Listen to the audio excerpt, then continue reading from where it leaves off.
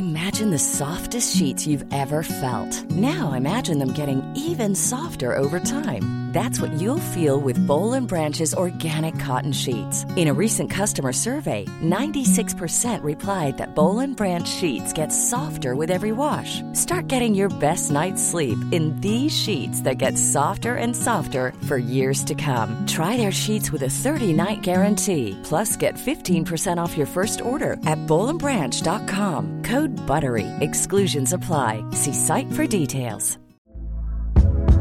Hey there, it's Michelle Norris. I'm host of a podcast called Your Mama's Kitchen. When I travel, I'm usually looking for a way to find a taste of home when I'm not at home. And one of the things I love to do when I am at home is entertain. And Airbnb allows me to do that. When I was in California recently, I rented a house that had a great kitchen. And when we were sitting around the table, we were all thinking, we're in someone else's house. Someone could be in all of our homes as well.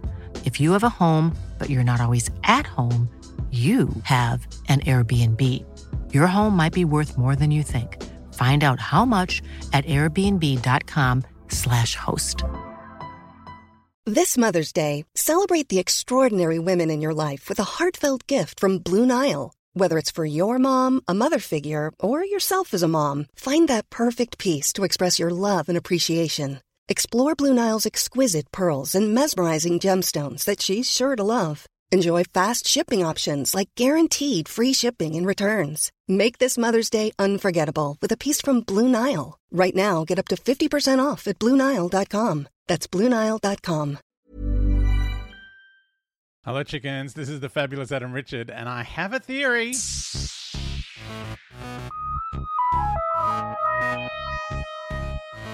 Hello, chickens. We are still in Pirate Month.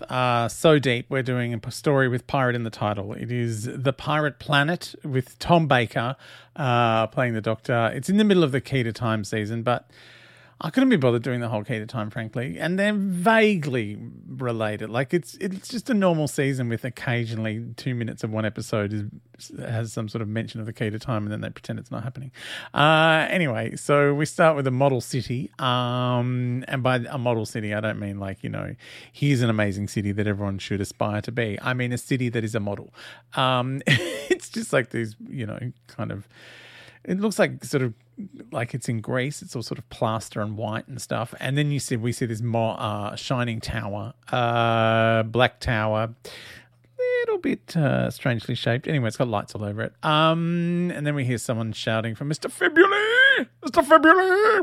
Fibuli! His report is 30 seconds late. He comes in apologising to the captain. And we don't see the captain. All we see is a creepy robot parrot who eyes Fibuli off, and he looks scared. Then the captain pats the robot parrot. Again, we don't see him. It's just a hand.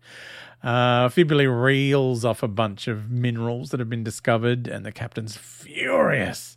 He says they're just baubles. I want Vasilium and Maginite 1.5.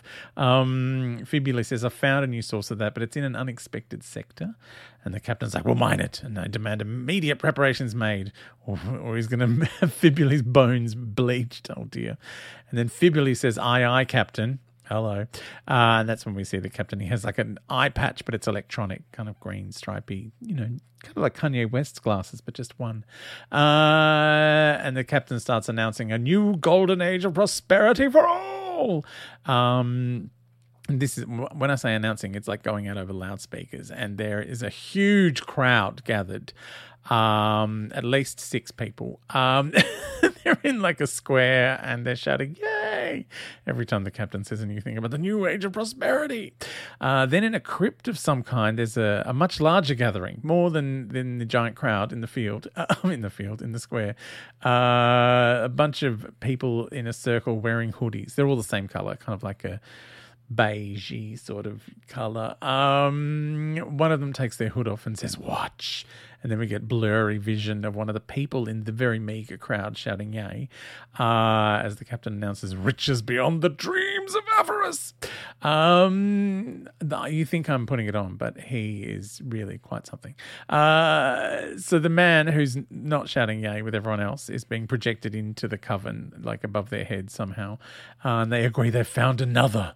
And the time of evil has once more come, and they must prepare. The music is very portentous, by the way. It's like dum dum dum dum Doctor. Meanwhile, the Doctor in the TARDIS is polishing up a piece of the key to time and talking to K9, and he shoves the piece of the key to time in a gumboot and then chucks it in a cupboard, and then says to K9, like, getting the rest of the key to time will be a piece of cake, which K9 thinks means he needs to define what a piece of cake is. The Doctor walks into the console room. Romana is reading a very large book, which turns out to be the technical manual of the TARDIS. And she's like, yeah, the Type 40 capsule wasn't on the syllabus when I was at the academy. She's like, look, veteran and vintage vehicles was an elective, but she chose to study the life cycle of the Gallifreyan Flutterwing instead because it was more interesting. She's camp. The Doctor has plugged the tracer, which is what they use to find the key to time, into the TARDIS console, and then he's horrified to discover that they're going to Calufrax. And he goes, it's a mean, boring place. And he says, all right, Romana, watch me set the controls of the console if you're having so much trouble working out how to fly this particular ship with that book there. You want to learn about vintage machinery? I know how to use it. She's like, you're going to set the synchronic feedback checking circuit? And he's like, I never bother with that. And he gets really angry. He's like, look, do you know how long I've been flying this thing? And she's like, 523 years. Like, just quite calmly spits that out. And then she's like, you also need to set the multi-loop stabilizer. And she's like, she shows him in the manual where it says that. So he tears that page out and throws it away. And he goes, I don't need that. I can have a smooth materialization without the multi-loop stabilizer. So, of course, as soon as he presses the button, this TARDIS goes all wobbly. K9 starts shouting, danger, danger, and the Doctor falls and hits his face on the console. Meanwhile, the captain, who we see has a whole robot arm, as well as a robot eye patch business, is shouting, calling people imbeciles, asking what's happened to my engines. He's like, Fibuli, what's happening? Are you trying to scuttle the planet? Fibuli says it was a local electromagnetic disturbance, and the captain's checking his readings, and he goes, the entire space-time continuum was ripped apart for 10 seconds. He wants Fibuli to find out what it was, and he'll have his skull. He's really into the bones this week, this captain. The Doctor in the TARDIS is blustering, saying, no, something interfered with the materialization. It's nothing to do with not following the manual.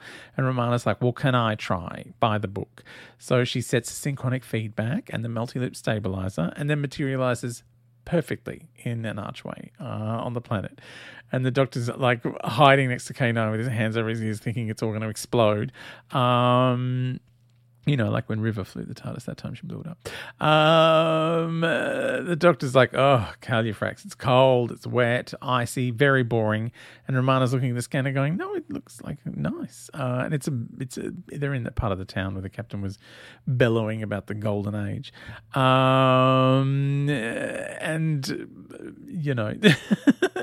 The Doctor's like, what? She's like, it looks lovely. And he's like, no, you've done something wrong. You've messed up the landing by light years, probably. And then K9 starts spinning in circles, at which point the Coven in the hoods are walking in a circle saying, life force dying, life force dying. And there's this pulsating light above them. I'm getting Mandragora vibes, frankly. While they're doing this, the bloke they were focusing on from the crowd, he's lying on a couch, writhing and moaning, going,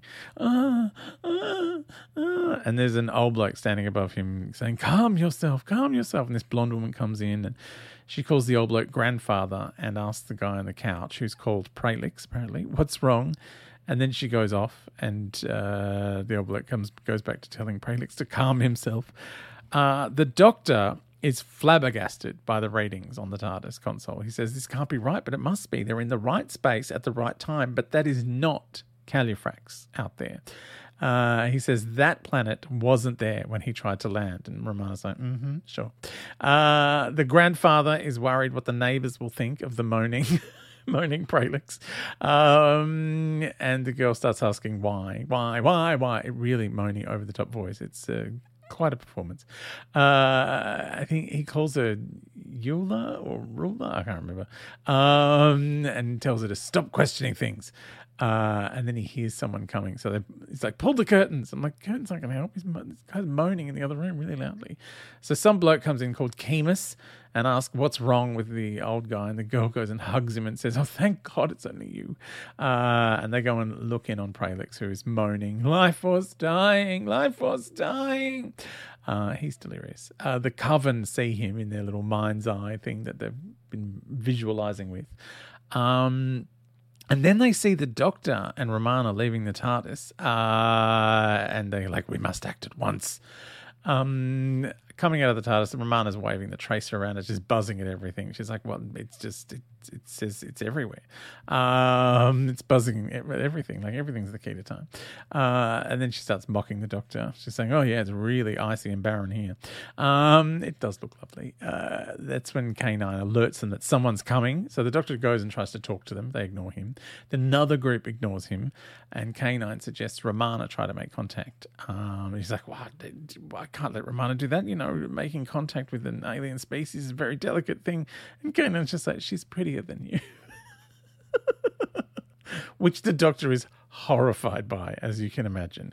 Meanwhile, she's already talking to someone in the background about the new golden age. Apparently it's something that the captain organised. There were lights in the sky, omens, and they're all going to be rich. And he hands over some diamonds and rubies, and so she offers him jelly babies, which he's excited about, takes a whole bunch, says goodbye and says, oh, watch out for the Mentiads. The Doctor asks Romana where she got the jelly babies, and she's like, the same place you do, from your pocket.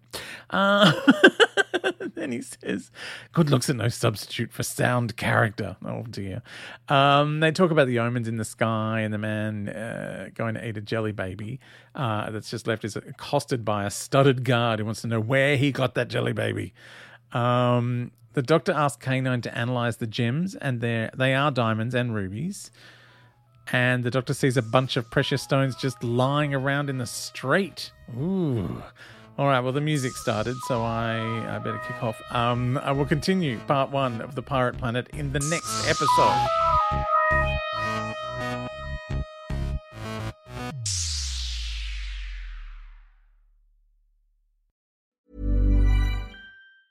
Planning for your next trip?